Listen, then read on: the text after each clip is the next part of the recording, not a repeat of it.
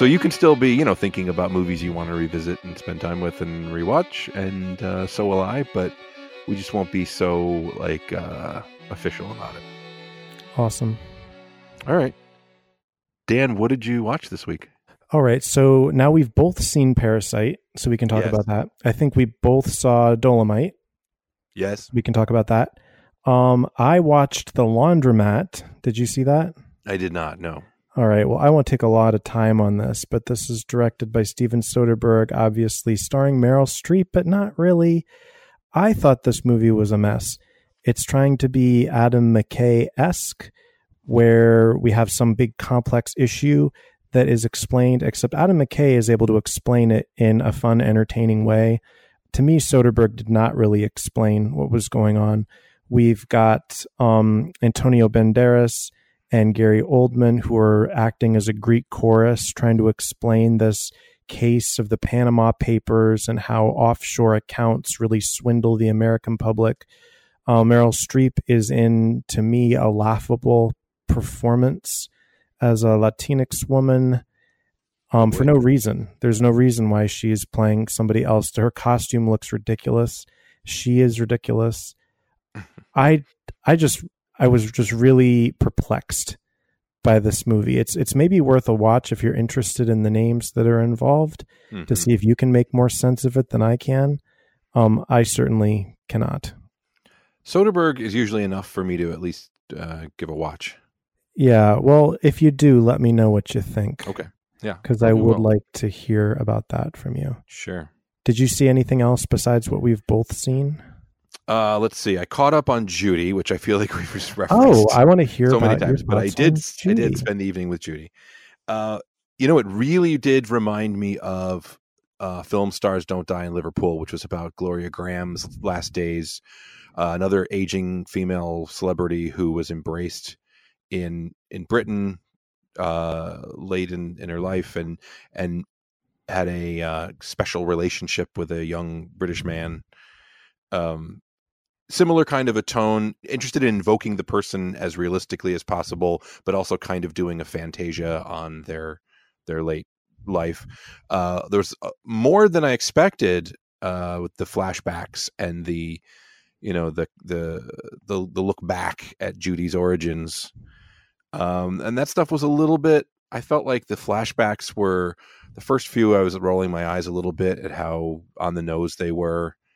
And then I kind of just accepted, of course, if you're going to just go right for the Wizard of Oz buttons, if you're doing a Judy movie, why not? I thought the performance was the reason to see it. I thought she was good. I thought she kind of was cycling through the same few ticks over and over again, but she did evoke what I've seen of gosh, I wanted to call her aging Judy Garland, but the movie says she dies at the age of 47. I know. She's That's insane. Like our age Judy Garland. Yeah. And she has like old lady mannerisms. Like that, to me, that was an old lady when I was a kid. Right. But it's a good performance. It's an interesting enough movie. The musical performances should have probably been a stronger framework than they end up being. But it's a competent movie. I didn't recognize Rufus Sewell from Dark City, a movie we talked about, until I saw the end credits, and I couldn't believe it, as her husband, her ex-husband. Right. What was his name? Sid. So, solid. I'd give it 3 stars and say that it's good, and the performance is, buzzworthy, and I haven't thought about it a lot since I saw it, though. Yeah, it's not very thought-provoking. Did you see Fosse Verdon? No, I didn't. See, like Michelle Williams as Gwen Verdon reminds me of what Zellweger's trying to do here, except Michelle Williams is so much better, which is unfortunate at the same time. But it's a totally fine movie. I like that they tried to do the flashbacks to give some insight, but the flashbacks are so stilted. Yeah. Like, do we really think that, Louis whatever Mayer was talking like that? Right. He's speaking he's like in Hollywood lore. Right.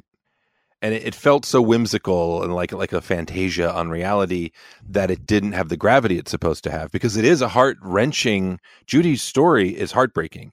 And there's a part of me that I was like, why would you want to make a movie about old Judy Garland?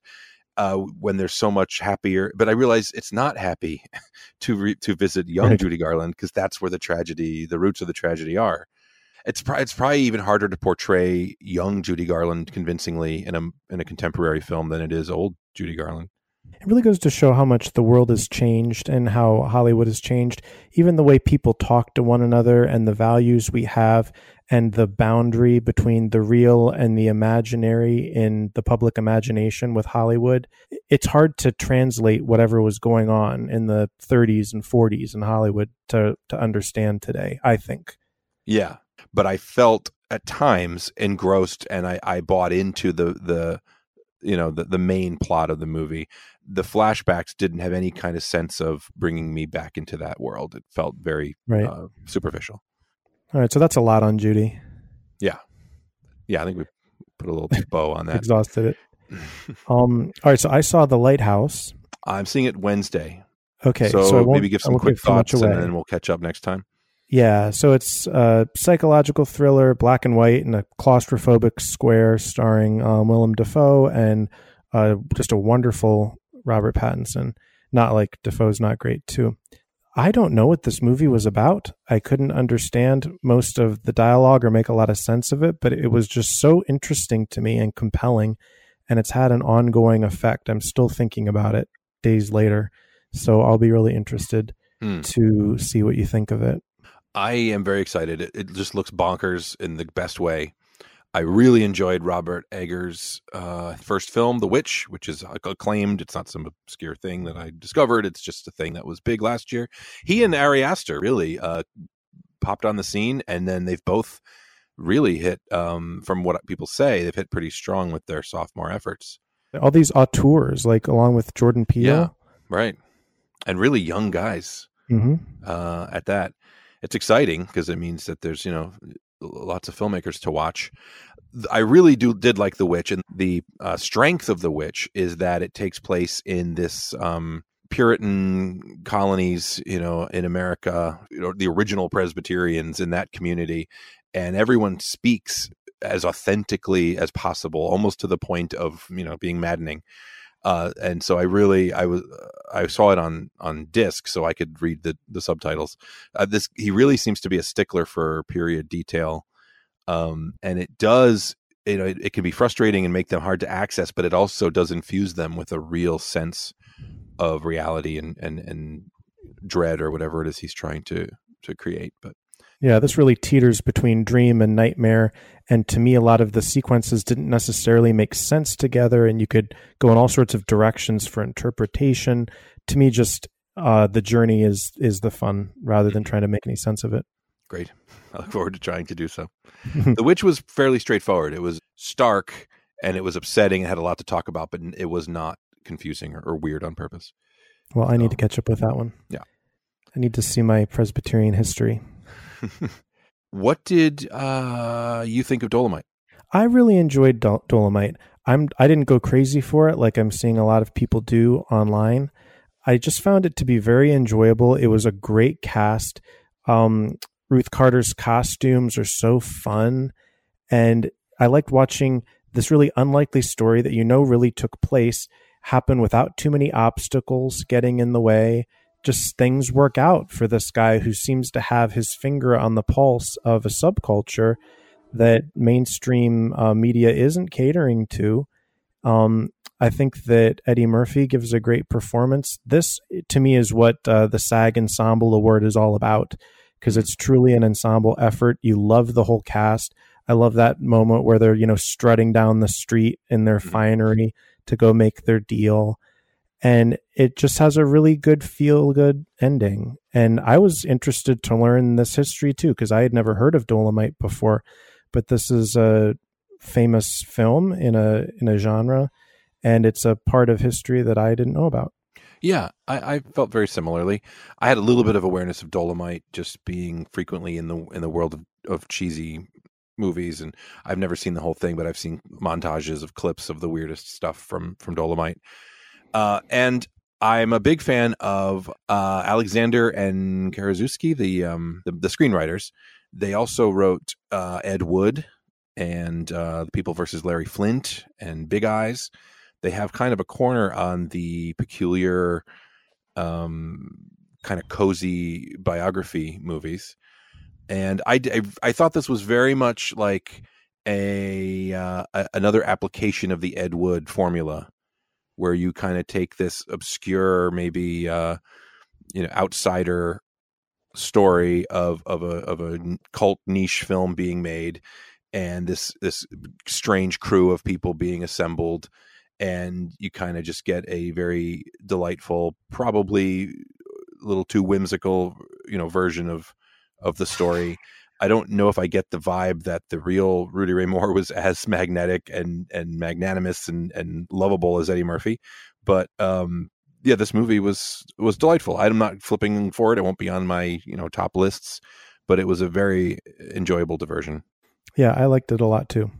Well, the big deal, I guess, is Parasite. Let me hear your thoughts. We've both seen it, so part of the pleasure of this movie is not knowing too much going in. So I'm not going to be, I'm not going to walk on eggshells too much, but I don't want to overload. We're going to have to probably get into what we think about what's going on, though. So if you haven't seen Parasite, maybe you want to check it out and then come back and skip ahead 5 minutes or whatever. I'm still waiting for some kind of impression of it to completely form in my mind and heart. I know that I enjoyed watching it. I know that it's special. I know that I want to see it again when I can.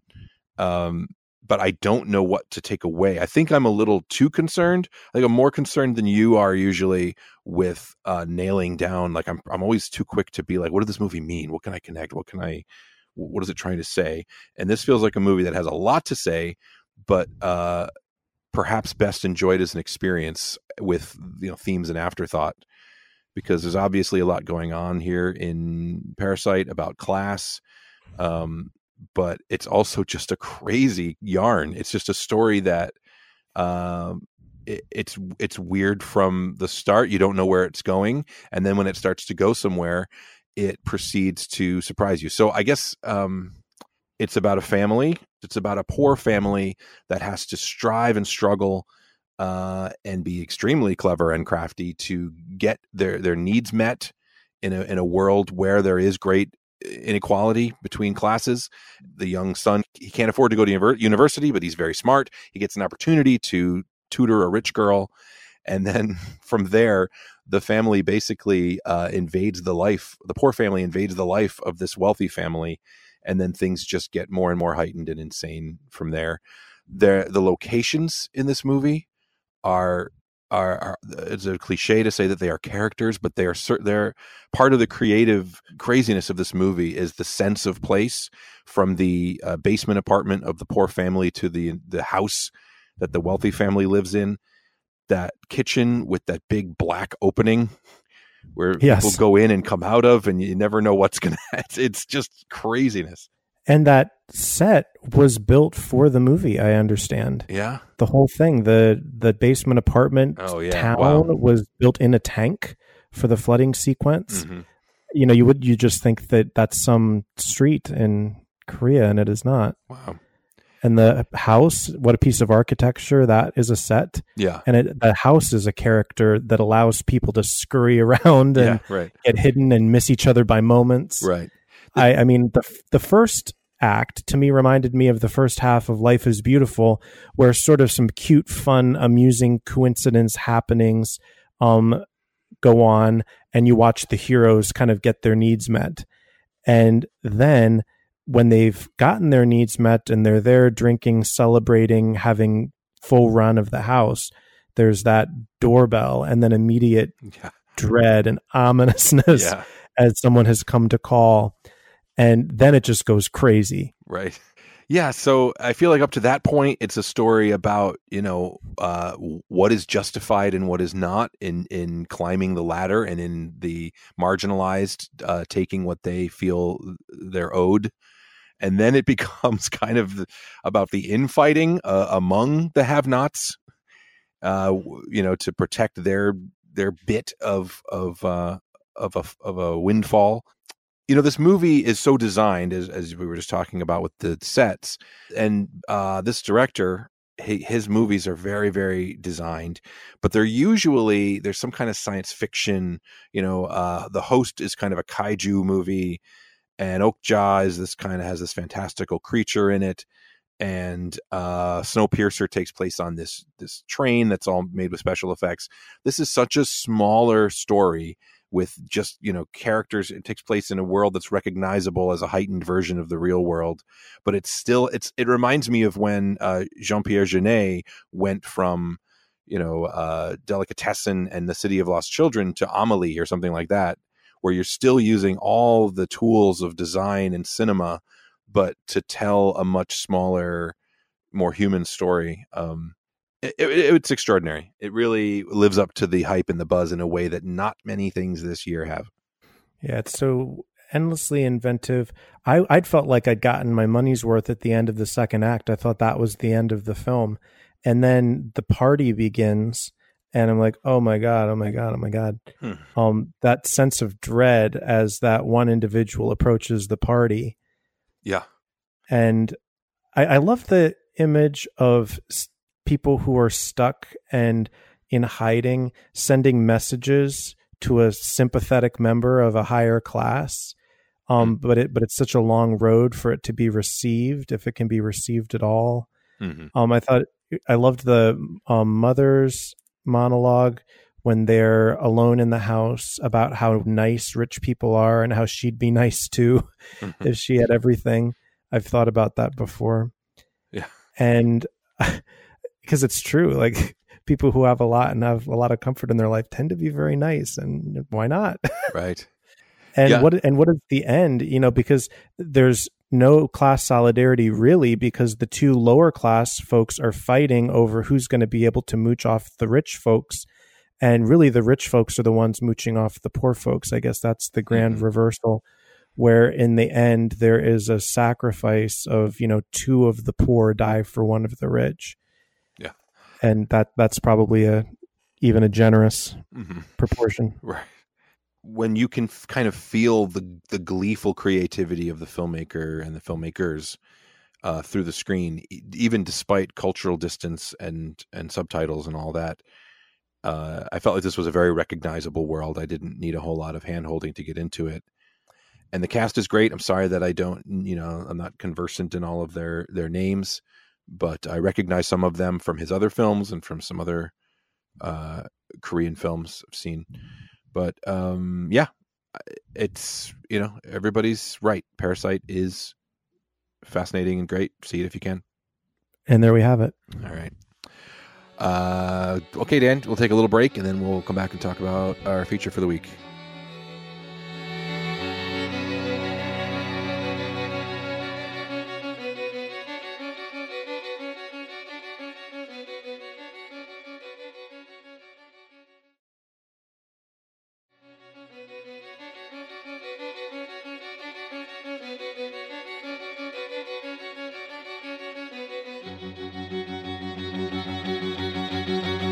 Okay. Welcome back. Our movie this week was my selection. So I'm going to introduce us to Quiz Show, a movie I believe we are both familiar with. Quiz Show is a 1994 drama biography historical film directed by Robert Redford, starring Ralph Fiennes, John Turturro, Rob Morrow, Mira Sorvino, Christopher McDonald, Paul Scofield, Joanne Carlo, David Paymer, Hank Azaria, and many, many other recognizable faces. It dramatizes the quiz show scandals of the late 1950s, playing fast and loose with facts and details, but getting pretty decisively to the heart of the whole matter, I would say. And John Turturro plays Herbert Stemple, the bookish and flamboyant champion of a game show called 21, a boorish working class fellow with a good brain for trivia, who is asked by the producers to take a dive when his numbers begin to dip. And meanwhile, Ralph Fiennes as Charles Van Doren, the handsome son of a family of wealthy academics, is groomed to be his replacement. Stemple panics, threatens to blow the whistle on the entire show, which we come to find out has always been a complete fix. And eventually, federal investigator Dick Goodwin, played by Rob Morrow, comes to New York to investigate the show. An investigation which ultimately leads to a media scandal and a public hearing. So the movie does a lot with the intrigue of the investigation and the sleaze of the producers of 21, the sinister corporate powers that be, the moral quandary of Van Doren, and the desperation of Stemple, and does a fairly excellent job encapsulating a truly quintessentially American scandal, where the specific transgressions feel remarkably quaint from our vantage point, but the ramifications feel distressingly salient and familiar. My take might end up just being kind of a boring gush, but I loved this movie in 1994, and I had a really nice time revisiting it. Quiz Show is well conceived, it's well written, it's well cast, it's well directed, and it's well acted. It may not be an all-time great, but for me, it transcends mere professional competence and really does something with its subject matter through craft and filmmaking diligence. It looks really good. It's kind of like Coen Brothers slick in its cinematography and its design and its look. I think that it's cozy and pleasant to watch, like a good old-fashioned movie. So, Dan, before we dig in any further, what is your history with Quiz Show? So my history with Quiz Show is that I saw it near the time it came out.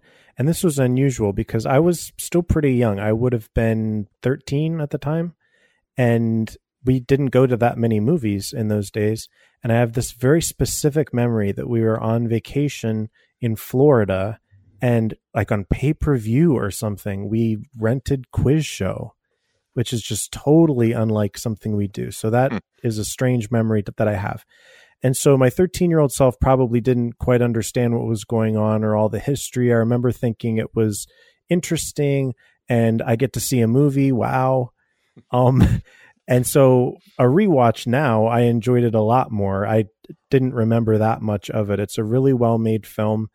And it was one of the Best Picture nominees that year, and what a year, alongside Forrest Gump and Shawshank and Pulp Fiction. Yeah, wow. To me, it doesn't quite meet those standards, but it's interesting that was the time and those were the peers. It's very much feels like a mid-90s movie, whatever that means. Mm-hmm. The way it's paced and the music and the way it looks. I really still struggle to see what the scandal was. I think that's ways that things have changed from mid-20th century to now. The idea that, something that they put on TV was not real. It was manipulated for entertainment. In the end, the contestants made money and the network made money. And I don't think anyone resented that maybe they bought Geritol because they watched the show.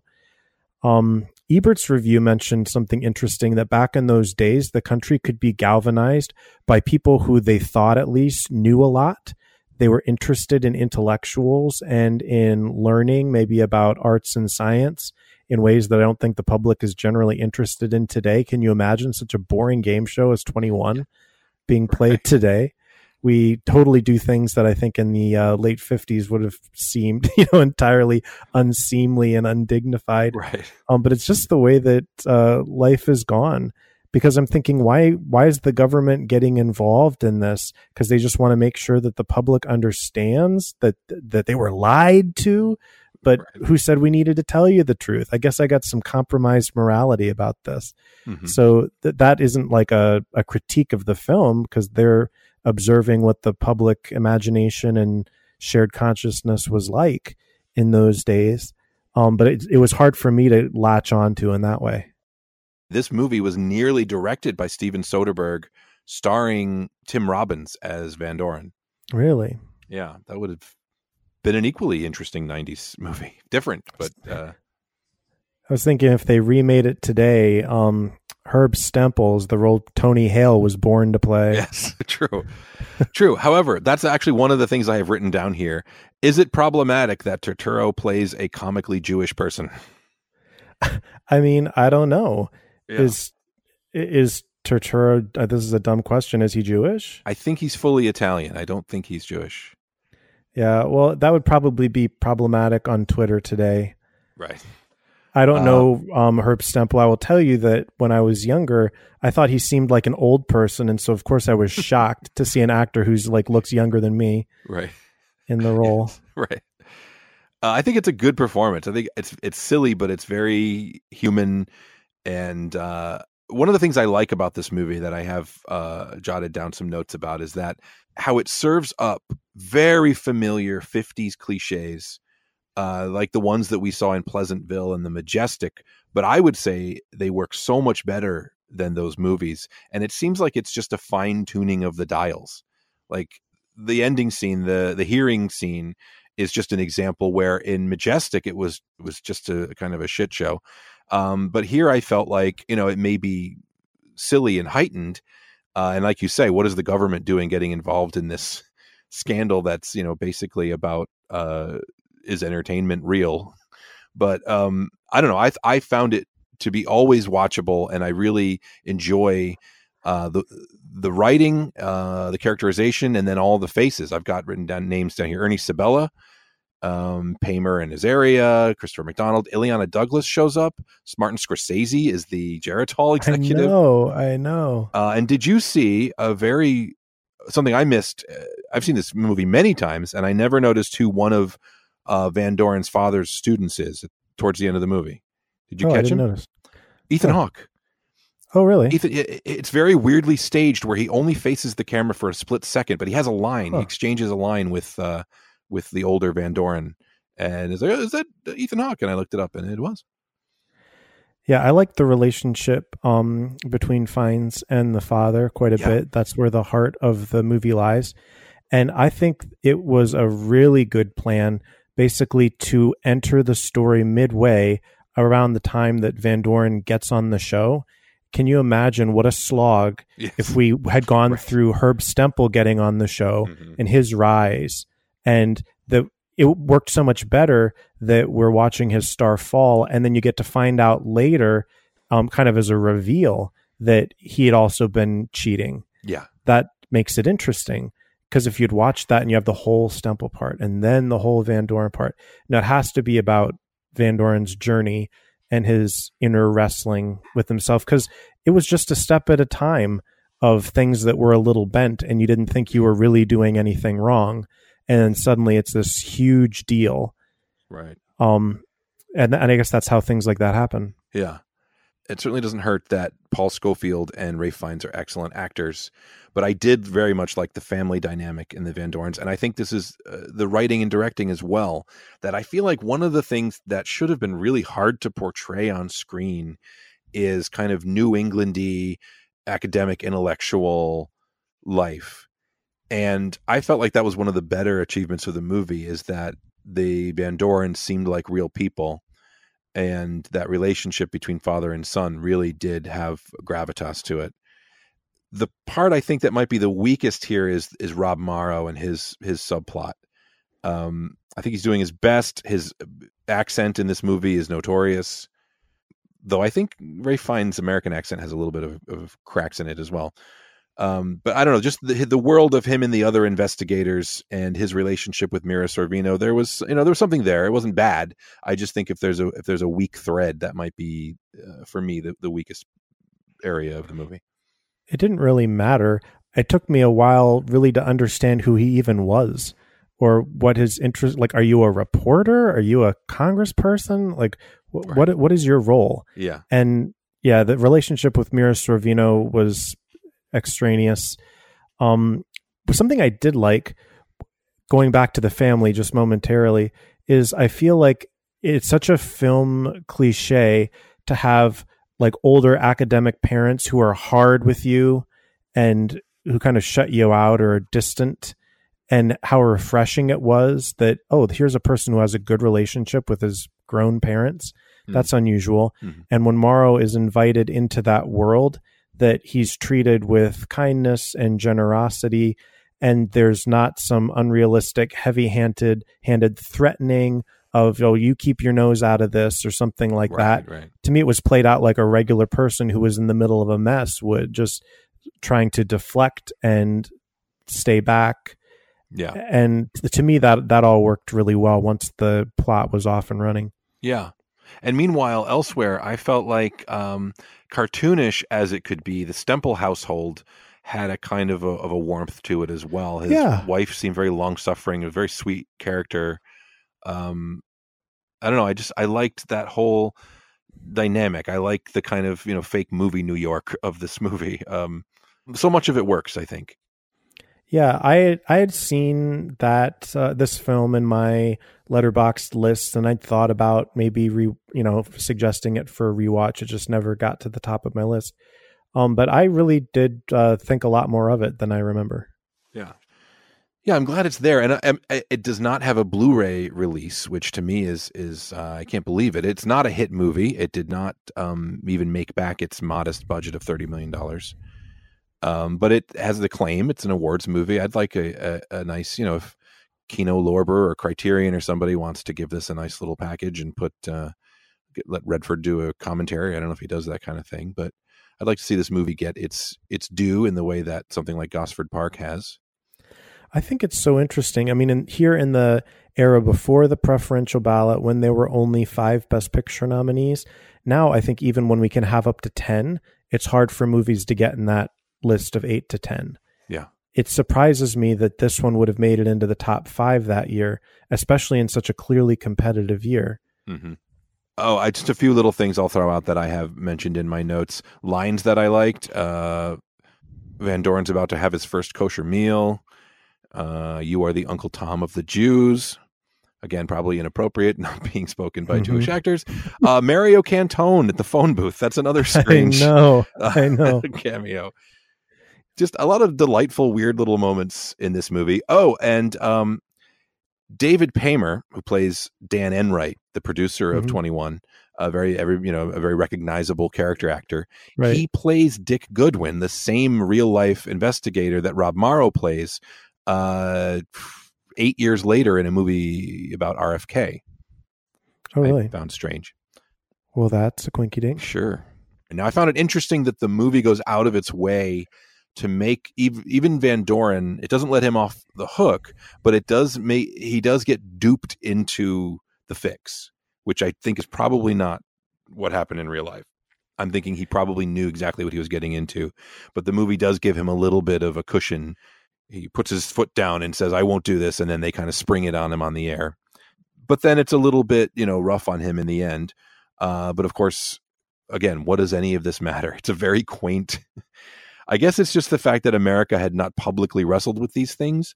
Or maybe it had, and this movie is just kind of, having a little bit of a fantasy back when America was innocent.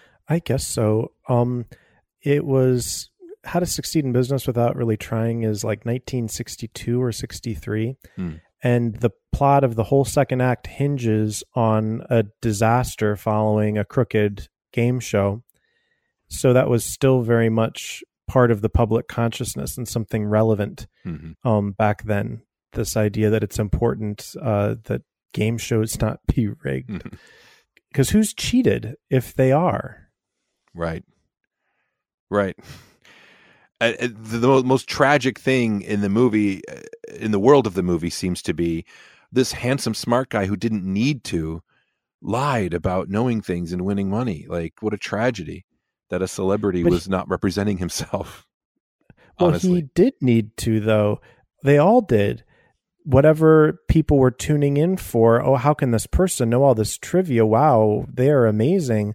No, actually, nobody knows all this trivia, is the answer. Right. It's all fake. Yeah. And of course, if you knew it was fake, it's less interesting to watch. But after the fact, who cares? Yeah. Interesting, too. Whenever I see depictions of trivia or academia from like the 50s or from that, any real time in the mid to earlier 20th century, it's always historical minutia that nobody knows. Nobody cares today. Jeopardy is like movie references and, who was in the commercial, whatever. It's like pop culture now. Even the smartest show we've got like this remaining. It's a whole different world. But I can't imagine what it was like for television to hit the scene. People had been able to go to the movies for entertainment every now and again. This idea, though, that there's something in your house available to you all the time, and something's got to be on, even if you only have 3 channels. Yeah. What is real and what is not? It's like people had not yet reckoned with that. Yeah. I'm running out of notes and thoughts. The cake scene with Van Doren and Dad. I think that might be my favorite scene in the movie. Just the strength of those performances and the unspoken and the spoken. It's a very, very nice moment. Yeah, I think the only thing left I have to say is what the hell is going on with that Lyle Lovett cover of Mac the Knife over the end credits? That was curious with to the me creepy too. lyrics. And like people like kind of cheering and laughing in an audience. Yeah. What were we to make of that? What was the meaning from a filmmaking perspective? The best I could think, and I don't think this is correct, but the movie opens with the nice car, the 50s chrome, and the original version, the one everybody knows, the kind of pop version of Mac the Knife. By the end, we've seen behind everything, and it's warped. It's not what we thought it was. So we kind of get this look at an audience. The innocence is gone, and we hear this incredibly strange update to this famous song. But I don't know. Maybe it was just slapped together. I'm not sure. Are we to learn anything? Are we to think this is how it is? Sometimes you watch television and something rigged has gone on behind the scenes. Yeah. Now you know. Right. It's like, yeah, well, of course we know. Now someone needs to make a movie about the fact that the movie Quiz Show was not 100% correct and honest with its portrayal. Right. Well, even the title cards at the end, I guess, were not accurate, that Van Doren did go back to teaching. Interesting. So why say he didn't? Right. Ebert loved the movie. It was in his top 10 of the year. And again, that's a crowded year. I'm glad this movie exists. It doesn't have the impact because I don't think it's about something that matters, but yet it is excellently made. And I found it a pleasure to watch. Yeah, I enjoyed it too. All right, Dan. Well, that train going by means that we've reached the end of our journey. I don't know. You know what the music means. Yeah, that this has been our podcast. We'll be back next week to at least discuss The Lighthouse a little further. I'm also seeing Terminator Dark Fate on Thursday against my better judgment, but we'll see how that goes. Did you sign up for a screening of Terminator 2? No, I didn't. I would be very sore if I did that and it backfired. But I'm choosing to see the new one, so I don't know. Maybe they'll surprise us and show us an even newer one. Right. This has been our podcast. We are Dan and Josh. You can follow us both on Letterboxd and Twitter. The show is at HoldsUpPod on Twitter. Our music is by Jonah Rapino. Thank you so much for listening. Let us know what you think. We'd love to hear from you, and we would love for you to review and rate us on iTunes. And just, tell everyone you know about this very special thing. Don't hoard us to yourself. Share us with the world. Each one can reach one. All right, Dan. Well, you have a magical evening. I hope that you have a happy one, and it's a great celebration. And go see a movie to celebrate. Thank you, and also with you. Right. Goodbye. Bye.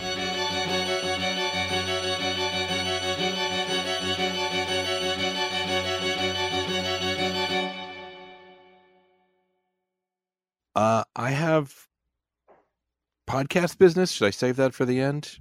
Whatever. Not necessarily on air. Just, thinking about things. I'm always thinking. Always looking. Yeah, I want to hear I want to hear your thoughts now. All right. This might be wrong. I just want to say it out loud and pitch it to see if you're into it. And maybe I will include this because maybe I want to know what listeners think, if there's one or two of them that exist. I think we both enjoy very much talking about what we've seen, and it feels kind of like homework when we dig into the big movie. And so we've already scaled back to do the Holds Up deep dive every other week.